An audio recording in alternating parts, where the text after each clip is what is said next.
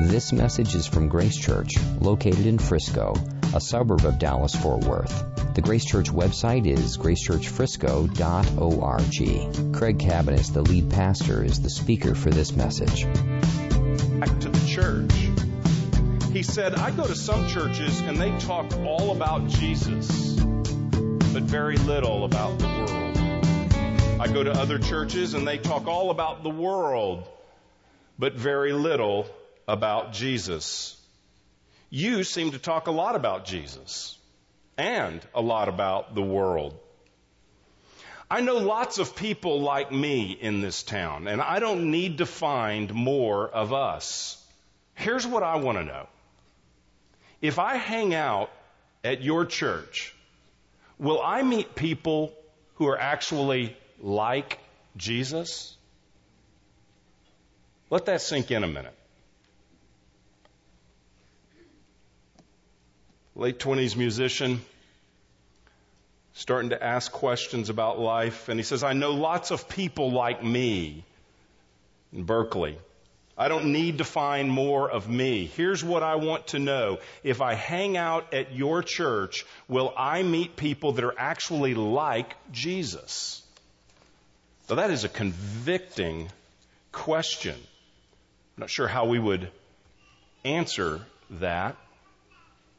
But he brings up a great point. That the disciple of Jesus, the follower of Jesus, the believer of Jesus is called to represent Jesus, not to just talk about him, not to just know about him, but to live like him in such a way that an outsider coming in with lots of questions could say, I know all about people like me. I'm not interested in that. What I want to know is, are there people here who are really like Jesus? And if they were, my question, not his, what would they be like? What would they look like? What would they act like? If someone, a follower of Jesus, is to represent him, what would we look like? Well, it's interesting. Jesus answers that question for his disciples, in that he makes the point that a disciple will be like his teacher and will reflect his teacher. This is what Jesus said in John 13:34 and 35. A new commandment I give to you, that you love one another just as I have loved you. You also are to love one another. By this, all people will know you are my disciples if you have love for one another. He's answering the question the guy was asking, that if you love one another, people will know you're a follower of me because you will be acting like Jesus. You will be acting like me. And the passage we're going to look at today, Romans 12:9 through 16, is a passage where Paul is writing towards the end of this wonderful, amazing theological letter where he has described how God saves us in Christ by his love and by his grace. And now he's to a point where he's talking about what does that look like in the life of a believer. And in verses 9 to 16, he talks about what love is to look like among his people in the church at Rome and us as well. This is what he writes. Romans 12:9 through 16. Let love be genuine. Abhor what is evil. Hold fast to what is good. Love one another with brotherly affection. Outdo one another in showing honor. Do not be slothful in zeal. Be fervent in spirit. Serve the Lord. Rejoice in hope. Be patient in tribulation. Be constant in prayer. Contribute to the needs of the saints and seek to show hospitality. Bless those who persecute you. Bless and do not curse them. Rejoice with those who rejoice. Weep with those who weep. Live in harmony with one another. Do not be haughty, but associate with the lowly. Never be wise in your own sight. The passage is talking about real love, authentic love, genuine love for Christians. Now, next week we're going to talk about loving people that don't know the Lord, because we're called to love our neighbor as ourselves, and we have really two kinds of neighbors. We have believing neighbors, unbelieving neighbors. And here he's talking about specifically loving Christians. How do we know that? He starts with saying, let love be genuine, but look at verse 10. Love one another. So he's talking about the people in the church. Love one another with brotherly, your brothers, there's the family, with family affection. Look what he says next. Outdo one another. So this is talking about one another. Look at verse 13. Contribute to the needs of the saints. That is, other fellow Christians, other disciples. Take care of them, meet their needs. So it's a passage that's talking about how we are to behave together. I mean, the verses that follow this talk about how do we relate, particularly to enemies. But here he's talking about how do we relate to those with whom we are in relationship with. And the theme of the passage is really, what does genuine love look like? And it's just sort of rattling off various commands. The first verse, let love be genuine. Various commands that describe genuine love. Now, it's important that we don't just start and pick up a passage and start saying, okay, I got to do what it says I am supposed to do. There is a context to it. The chapter starts off with verse 1, I appeal to you, therefore, brothers, by the mercy of God. So everything he's going to say following it is based on the mercy of God. And he doesn't introduce love here in this verse. Love comes much earlier in the book. We read, for instance, in Romans 5:8. God shows his love for us in that while we were sinners, Christ died for us. So love ultimately springs from God, who died for us in Jesus Christ. That's where we find love. Therefore, let your love be genuine based on his love for you. Or in Romans 8, where he's making points that God's love is permanent for his people. It cannot be changed. It will not go away. Verse 31.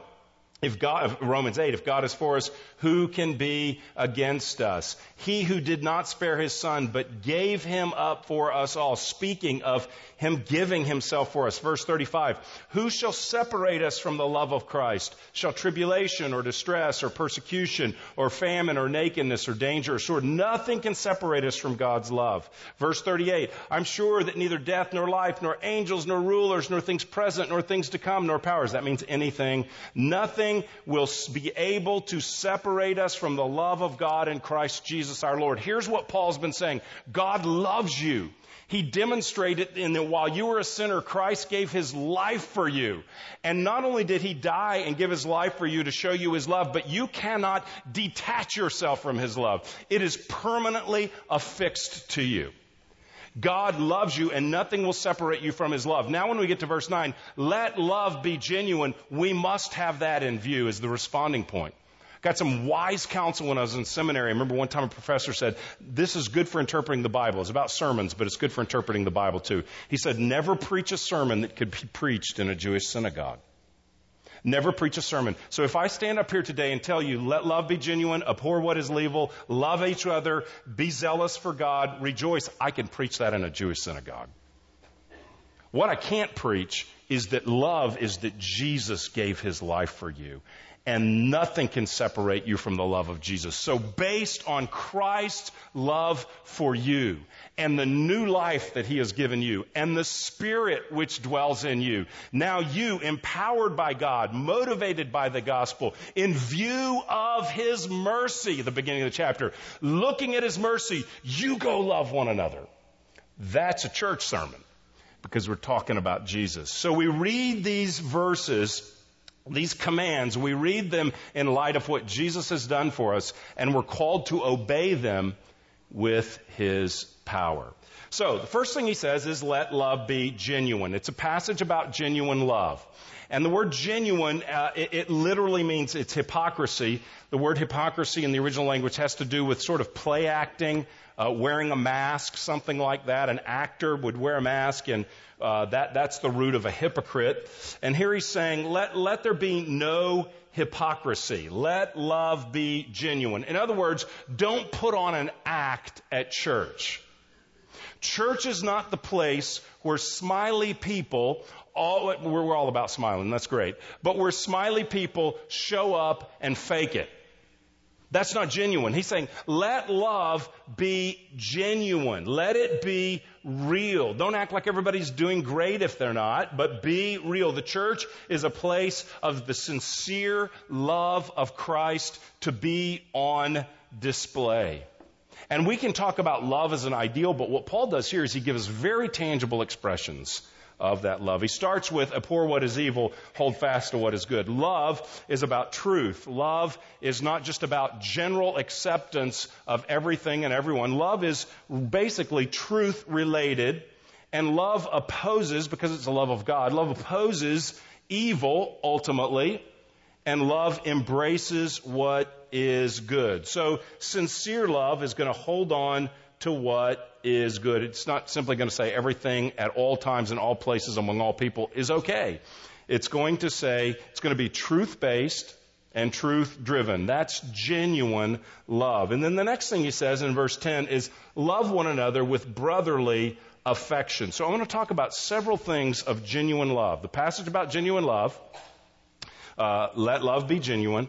Several things about genuine love. Here's the first one. Genuine love is family love. Genuine love is family love. That's what he says. Love one another. This is what a disciple does. Love one another with brotherly affection. Or as the NIV says, be devoted to one another with brotherly affection. That's family love. He's saying the people of God are supposed to be people who treat each other like family, because that's what we are. We are brothers and sisters, and have a brotherly affection. The church is family, is what he's saying. The church loves like family.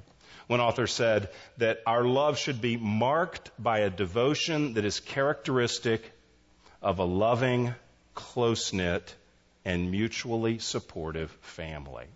That's what love in the church is to be like, empowered by Christ, empowered by the Spirit, modeled after the love of Jesus, because we're following Him.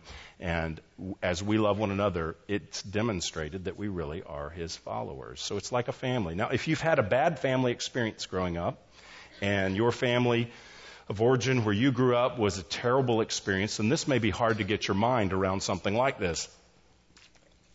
Because you think, if the church is like my family, I want nothing to do with it. Well, what's being talked about here is an ideal family, a healthy family, a godly family.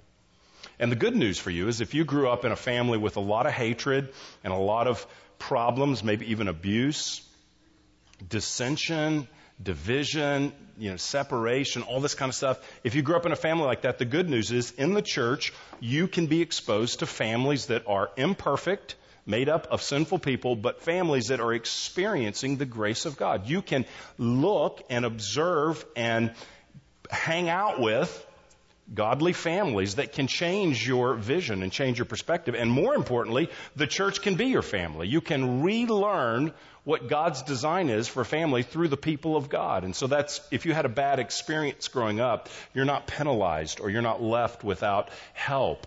God wants to redeem your vision of family, and He wants to do that through the imperfect family of the church. So love one another with brotherly affection. He's describing the kind of love you're to have. It's to be the kind of love that two family brothers would have for one another. An affection. Affection has to do with the heart, the feeling. There's to be we're not just supposed to tolerate people in the church. Actually, we're not even supposed to just like people in the church. We're to ask God to give us an affection that's like family, where I'm committed to you. I'm with you. We have this bond together. It's not like in the world where I like you until you do something I don't like and then we're done. You can't do that in family. You can't do that among brothers. You can do that with friends. You can do that with coworkers. You can do that with neighbors. You can say, I'm tired of you. I'm done. You cannot do that with family. And that's what he's saying.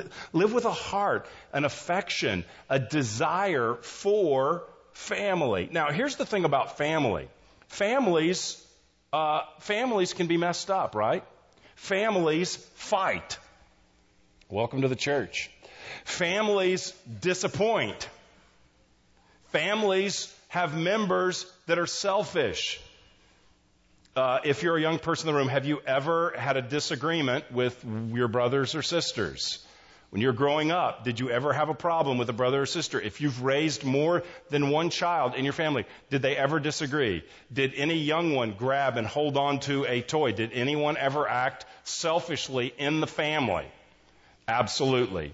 And so in the church as well. Families can be quirky as well. Every family, most every family has an oddball in it.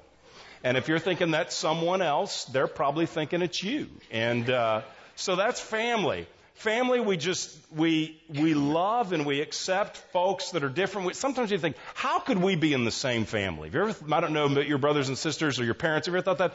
How in the world can we even be in the same family? Man, I met your brother. I can't believe, you guys were raised together? You ever had that experience? So family members are different. But there is to be a family brotherly affection in the church. The family, with all of its weaknesses, with all of its sins, with all of its imperfections, we have this deep connection. Why? Because God is our Father, and He's adopted us into His family, so that because of His love, we can treat one another like brothers and sisters. I don't know if you knew this, but the most common description of a Christian in the New Testament is not Christian. I think the word Christian is only used a few times. That's not the most common designation. The most common designation of a Christian in the New Testament is brothers, plural, and that's inclusive. It means men and women. It means brothers and sisters. Siblings is what it means. And so that is the most, when God looks down and defines a church, that's how He says, you are family. And so though we go through difficulties together, we are built with an unshakable love because we're joined together with God in Christ as brothers and sisters. So we don't get the option to just run, to just blow each other off, to just distance ourselves. We don't get that option because we are to love with the affection of brothers. That's to be the feel of the church. Love you like a brother, love you like a sister, accept you like my own sister. Listen to this description. This comes from some training material called Porterbrook Learning. This is how they wrote about this passage of Scripture. They said, devoted in brotherly love. A key element of family love, they're talking about the church here, they're talking about this verse.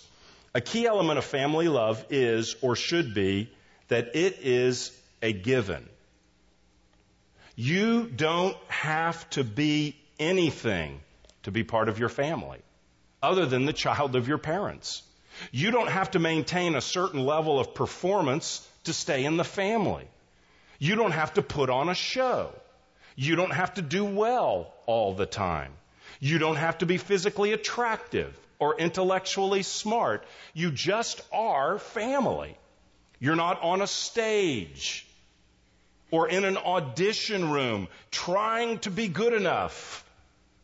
We are at home with the people who know us and love us. A gospel community should be a place where we enjoy and give that family kind of love to one another.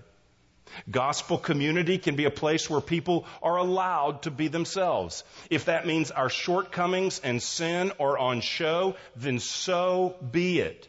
Remember, we are committed to good love. The verse before, cling to what's good, avoid evil. They talked about that earlier. We did too. We are committed to good love, which wants to stick to good and hate evil. So there should be a challenge. It means between one another, there is when there's evil. And there will be messiness, as there is in real families. But what we want to avoid is pretense and hypocrisy. Don't let your gospel community be a place where you pretend to be good. You are not performing. You are part of the family with brothers and sisters who love, care, and look out for you. That's the cry of every heart, is to be a part of a human group that is a family where there's genuine love. That's what the guy in the opening illustration was looking for. That's what the guy who'd been around the block and whose life was asking big questions about life, that's what he asked the pastor. He wanted to know about this question. What are you people like? Are you real? Are you like Jesus? Because I don't see a lot of Jesus when I encounter His people. That was that guy's experience and perspective. Yet Jesus says, if you love one another, then people will know you're my disciples. If you have brotherly affection for one another based on the fact that we're joined together in Christ. Look at the language, devoted to one another. Maybe you say devoted to one another. Loving one another with a brotherly affection.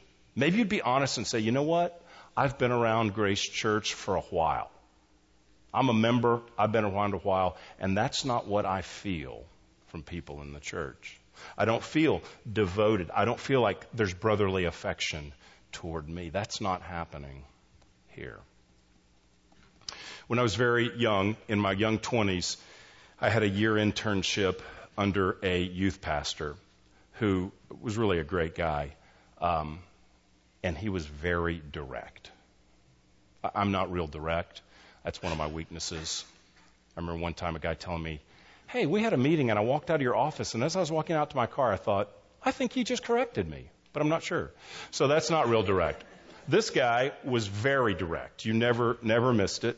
And I'll never forget when a mother, now, you know Mama Bear, when a mother is distraught about her teenage daughter, and she comes to this guy, this youth pastor, and she says to him, this is the church, and nobody in the youth group is reaching out to my daughter. They are not including her. They are not inviting her. They are not reaching out. You could hear the pain of the woman whose heart is crushed because her daughter is not being well loved by the youth group. They are not reaching out to her, in essence, and what are you going to do about it? Was kind of the attitude. They're not reaching out to her. This is the church. And he just simply said, oh, I'm sorry to hear that. Ma'am, who is your daughter reaching out to? That was his response. Low on tact, low on compassion, low on tact, low on compassion, high on Bible. She's a member of this church. Who's she loving?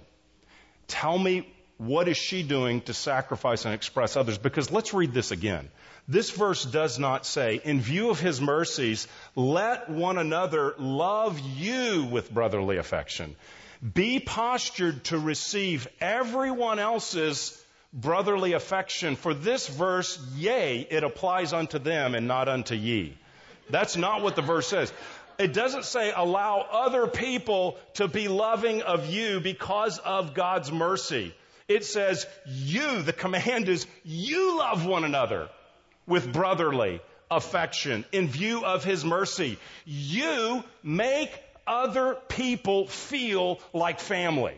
Now, if you're new here, I am not talking to you right now. You come and you expect brotherly affection and love from the people of God. If you're new here, you're exploring the faith, or maybe you already are a Christian and you're just kind of kicking the tires and checking out the church, I am not talking to you.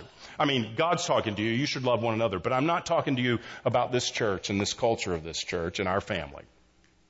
But to our family, if we're part of this church, then this is what God says to me. Make others feel safe. And what did I read? The passage I read from Porter Brook. Let others feel that they don't have to perform in front of you. Let love be without hypocrisy. Let it be real so other people aren't tempted to have to put on a show for your approval. Don't let others feel like they're constantly under your judgmental eye so that they live in a certain way that they could feel accepted by you and by everybody else. Let love be genuine. Be real about your own failures and weaknesses. Be real and create a context where others feel the love of God. Make others feel safe because they are forgiven sinners, just as you are a forgiven sinner, just as you are adopted, just as I am adopted, just like the only way we're in the family is because of what Jesus did for us and nothing that we did. And so now we are loved and we are in the family. And we're not higher than someone else. He's going to address that in a minute. We're not better than someone else. We all got in the family. Rebels, everybody's a black sheep in this family. And Jesus went after us and saved us and gave us new life. Now we're part of his family and we're called to love one another. And that doesn't depend on who's loving me and who's acting in a loving way towards me. I don't get a pass because everybody's not rushing to give me a bear hug and make me the center of the universe. I don't get that pass. I'm called to be secure in the love of Jesus so that I love one another with the heart of a brother. sticking by one another, for one another. See, that's the application question here that the mom probably didn't want to hear and probably shouldn't have heard it with that tone and that shortness. But that's what she wasn't looking for. She was looking for, poor baby, we'll all fall on the sword and everybody's against your daughter and we're really sorry for that and she has no Christian obligation whatsoever. That's probably the feeling, but that's not compassion and love. Truth is, we're all called to love one another. So here's the application. How am I asking myself, how am I tangibly expressing the love of God to others so they feel like family? If the church is made up of everyone who says, I want everyone else to experience my brotherly affection so they feel like family, guess what that church will be like? Empowered by the Spirit, if everyone came in not as a consumer but as a family member with in view, I'm to love one another genuinely because of my brotherly affection for them, that's revival. That's a place you will be turning people away at the door. There will not be room in that room to gather people if that's going on. Because like the guy in the opening illustration, that's what everybody longs for. To be known and loved. To be known and welcomed. Where others are committed to you, even when you show your sorry side, even when you show your sinful side, you're still in the family. That's how it works. Even when you blow it, there's grace and a pathway to reconciliation, and there's family. How am I helping others know the acceptance of God and my acceptance of an approval so that they don't have to perform to impress me or win my approval? How can I act in a way so that others know that I'm real? Know that there's real love. They can have my acceptance because we are family. To love one another. That's the evidence that I'm a disciple. Loving God and loving others. By the grace of God, empowered by God. The next thing he says here is a very practical way to cultivate this. What does this look like in practice? So it's not just ethereal, but how does it look like in practice? Well, it looks a lot of ways. Here's one way. Outdo one another in showing honor. One specific way a godly family, I'm talking about a human family, one specific way a godly family relates together is that they honor one another. In other words, they don't dishonor each other. They have fun, and there's time to fun and poke around at each other if that's a blessing and that's acceptable in your family culture, for sure. So there's a time to kind of play around with each other, but there's no serious, harmful tearing down of each other. But an honoring and a building up. As the NIV says, honor one another above yourselves. How do we do that? How do we honor one another above ourselves? Well, I think a simple way to think about it is through our speech. We speak honorably and respectfully to each other and about each other. The first one we're pretty good at. We're pretty good at, in front of people's face, being nice. But even still, it's proactive. I want to honor each other by the way we speak about others. Honor each other by the way we speak about each other. And when we fail, and we will. See, that's the thing. Family love, show me a Christian family where no one fails. And that doesn't, show me a Christian family where no one's had an argument, where everybody is loving 24/7, where it is a line, where the kids are lining up and elbowing, that wouldn't be loving. They're lining up and elbowing to do the dishes and to serve others. That family, where the greatest selfishness is who can lay down their life and sacrifice for one another fastest, No, you get to lay down your life tonight. She did last, that kind of deal. You get to sacrifice. You get to sacrifice tonight. Oh, let me get out of myself and prefer others, please. Every family the question's not, is the family perfect? That's not what we're talking about. It's how do we relate to imperfections? That's brotherly love. And so when we speak, if we speak inappropriately, we ask forgiveness and the family moves on. But we can't show genuine love to one another if we are speaking ill, if we are gossiping behind their backs. This tears down this tears down workplaces, this tears down extended families and immediate families, I suppose, as well. This tears down churches. The kind of speech that is private between people who are speaking of someone else and they speak in a dishonoring way. See, this actually is one of the only verses in the Bible where I'm aware of God calls us to competition. Everybody say, well, I'm just a competitive person. I've got one verse in the Bible for you, and it ain't about you. Here's the verse. Here's competitive. Outdo one another in showing honor. It's the only verse. I mean, maybe there's another one, but I can't recall off the top of my head another verse that says, try to be better than somebody else. Try to outdo someone in genuinely loving and showing honor to other people. I mean, this is all about others, isn't it? And so when we gossip, we are not honoring others. We are tearing them down. So we speak honorably to each other. Gratitude, respect, encouragement, pointing out God's work in one another's lives. We're to honor people publicly as well. We need to be careful about this because there can be a sense where people are elevated. Certain people are regularly elevated, and then people get on a pedestal and begin to idolize people. We want to avoid that. But we do want to recognize people publicly and recognize what God has done in their life and the testimony of their life. We don't want to keep that hidden. We want to promote the work of God, and that will come in thanking people sometimes for their testimony, their example of serving the Lord. So it's appropriate to honor publicly in a biblically balanced kind of a way, for sure. So that's what he's calling us. Honor one another with speech, with heart. Show honor. Next thing he talks about, so genuine love is family love. I almost just talked about that. But let me talk about the other things that are in here because they're very important as well. Genuine love is a fervent love. That's the next thing he says. Do not be slothful in zeal, verse 11. Be fervent in spirit. Serve the Lord. Rejoice in hope. Be patient in tribulation. Be constant in prayer.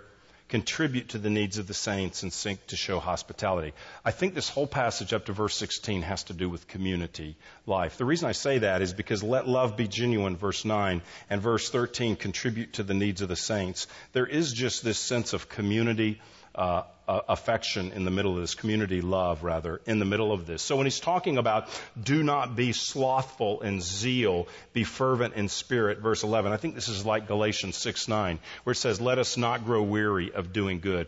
Be fervent about this. I need fervency in this area. I need to grow in this area. I'm preaching very much to myself this morning and feel that. And I want to grow, so I want to be fervent in this area. I don't want to be slothful. That's what he's saying. Don't be slothful. In view of God's mercy, don't be detached. Don't be laissez-faire, just like what que sera, sera, whatever will be. Don't just be sort of like, well, whatever. Don't be whatever when it comes to loving others. Whatever. No, be fervent in zeal, serving the Lord. And I love these verses. Rejoice in hope. So may we be full of hope. You got to have a lot of hope to knit your life, to yoke yourself up, to use the Bible picture, to tie yourself together with humans, the people, the church. You got to have a lot of hope. So Lord, cultivate in us a hope for your purposes. Be patient in tribulation. Welcome to the church. What family never has had tribulation, trial, difficulty? Be patient. Patient. God is at work. Be patient with one another. Be patient with what the Lord is doing in us. So that's all characteristic. Being fervent in love, but patient in the difficulties. And then notice this, be constant in prayer. The only way to have hope and the only way to be patient, the only way to hope in the Lord and be patient with others and be patient in the midst of our difficulties is to be constant in prayer. To be constant in prayer. That's really an application. One of the goals of this season of our life as a church, we always to be constant in prayer. But what we've done is we've cleared the church calendar this fall, and here's the application. We just said, everybody try to carve out time where you can be with the Lord. We're reading a book called Crazy Busy, and chapter 10 is the key to the whole book. I wish it was at the first instead of the end, but it's at the end. But read that book. We had a whole sermon on that, about Mary and Martha and sitting at the feet of Jesus. The disciple sits at the feet of Jesus and listens and learns and is connected. And his prayer, constant in prayer. The only way I'm going to love others is by regularly sitting at the feet of the Lord and doing a couple things. Reading his word and understanding Jesus, who he is and his love for me. And then understanding his call, which calls me to love others. The imperative command for me to love others. I will only do that as I am strengthened by him to do that. Otherwise, I'll see everything from my own point of view. It's all about me. It's all about me. But the Scripture and prayer and communion with the Lord, that gets my eyes to say, oh, it's all about Him and it's all about others. Because a disciple is someone who loves the Lord and loves his neighbor as himself. So we've been asking God what He has for us as a disciple. How could I use that time? How are you calling me to grow in love for you? Tangibly, how could I express love for you, Lord? We talked about our Sunday gathering. There's other things. How can I express love for others? Lord, who are you calling me to show genuine love to? Who are you calling me to relate to and to pursue so that they feel like they're part of the family? Who's on the outskirts that I could reach out to and bring in? And even if I feel on the outskirts, who could I reach out to? Who could I reach out to and care for? Loving one another. Next week we'll talk about, as I said, loving the lost. But how's God calling? So fervent in prayer or constant in prayer calls us to be regularly filled by God's power to do these things. So genuine love is family love. It's fervent love. It's a sharing love. Genuine love is a sharing love. Verse 13, contribute to the needs of the saints and seek to show hospitality. Contribute to the needs of the saints. One of the ways that genuine love is seen is contributing towards the saints or Christians, taking care of one another. Genuine love gives. Genuine love gives of time. Genuine love gives of abilities. Genuine love gives of finances as well. We are one body. Verse 5 up at the beginning of this chapter says, we're one body and we are members one of another. Genuine love takes care of the other needs of the people of God. I have seen this so many times in our church. I'm sure there's a lot where it's happened that I don't know. But I hear, and I get brought in at times, or I hear a testimony at times in our church where someone has taken care of someone else. I have seen multiple times where someone gave a car to someone in need. Like a real running car. Like, hey, this thing's dead. You want to tow it out of my driveway? No thanks. That's not love. You might do that to your brother, but we're not talking about that kind of, that's taking advantage of family. When we say brother love, we don't mean presume upon each other and take advantage of each other. That's how I do in my family. Well, that's not good. But giving away a car. I mean, I've seen this a number of times. Somebody has a real need, and someone takes their vehicle and gives it, no strings attached, to someone else. I've seen that. I've seen where people have provided very tangible things, home repairs, either fixed it or paid for it, paid somebody's rent when they were out of a job, practically taking care of the needs of others. And that is a tremendous testimony in the love of God. Because why would I do that? Because of Jesus' love for me and because we're family. And what do you do with your family? You take care of your family. You take care of your family. That's what he's saying. Contribute to the needs of others and show hospitality. Probably in this culture, hospitality had to do with providing housing for people that were traveling and didn't have a place to stay. So he's probably saying as other Christians come through town, let them stay with you. I mean, they wouldn't have had hotels to the degree that we do. And many might not have had the finances to afford an inn or some kind of lodging where they were available. And so people needed hospitality. So care for one another. But even if it's not it could be having a stranger in the home, but it could just be sharing what I have, having people in my world. That's genuine love. Genuine love is inviting someone into your world to share in what you have in your home. And that's reality, especially when our kids were younger. And we would have folks over, and man, that is just reality, because all of a sudden the mask comes off when everybody comes in and sees you in reality with the younger kids, where they're not old enough to fake it.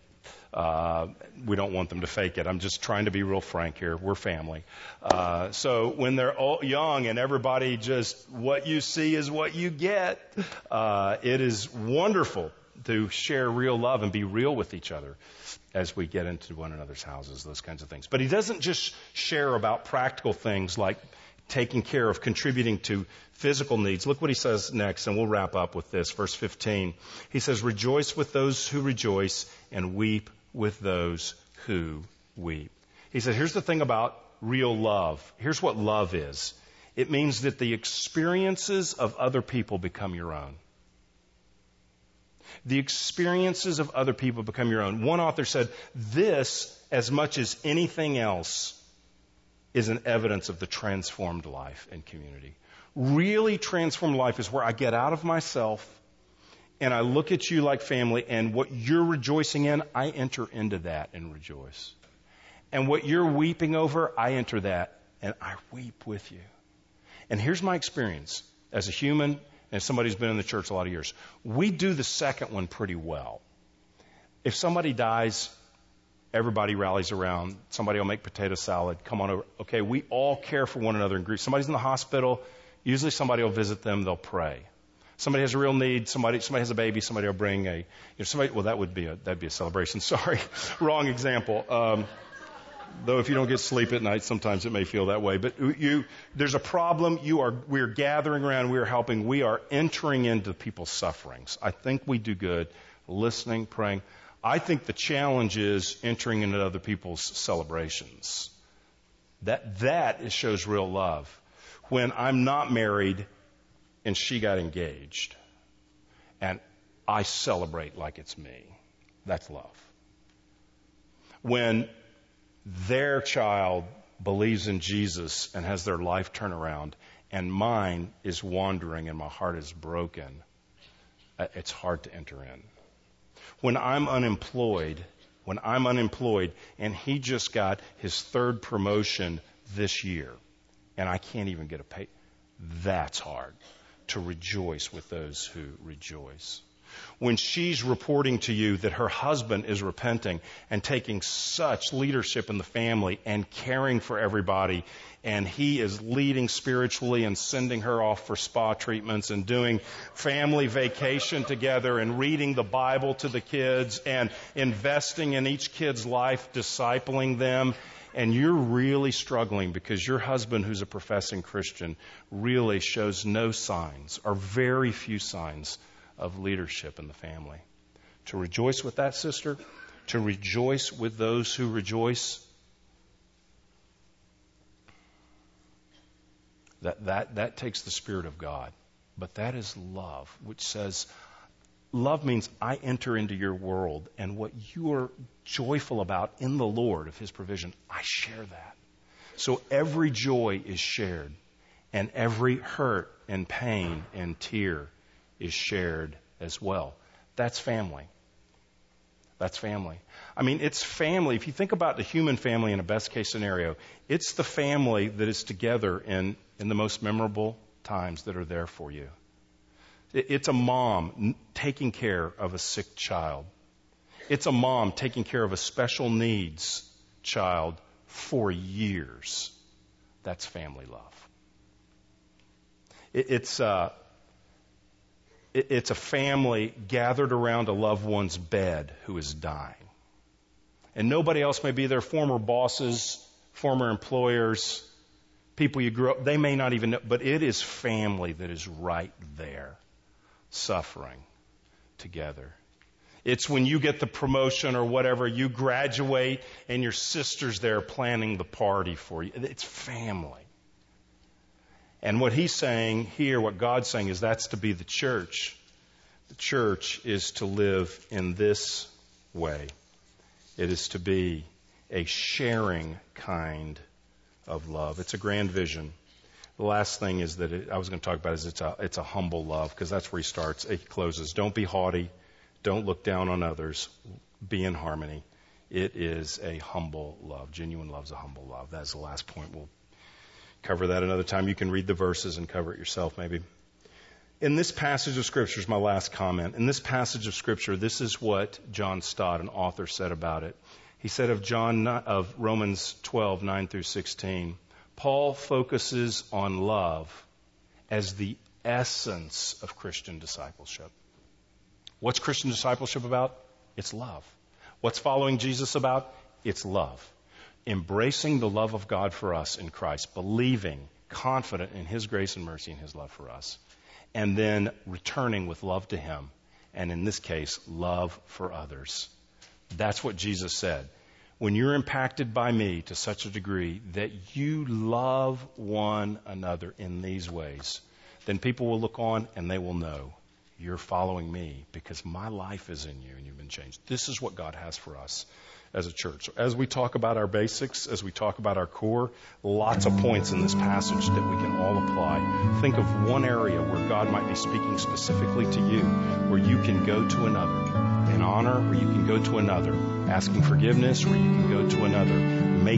Creating a relationship that feels like family, where you can go to another. Inviting them into your home or into your world, where you can pray, constant prayer, asking, Lord, how can you be fervent in love towards others? Find something from this message that you can take out of here today and follow the Lord in love, because that is the very essence of our discipleship. Let's pray. You've been listening to a message from Grace Church. For more information, visit our website or write us at podcast@gracechurchfrisco.org.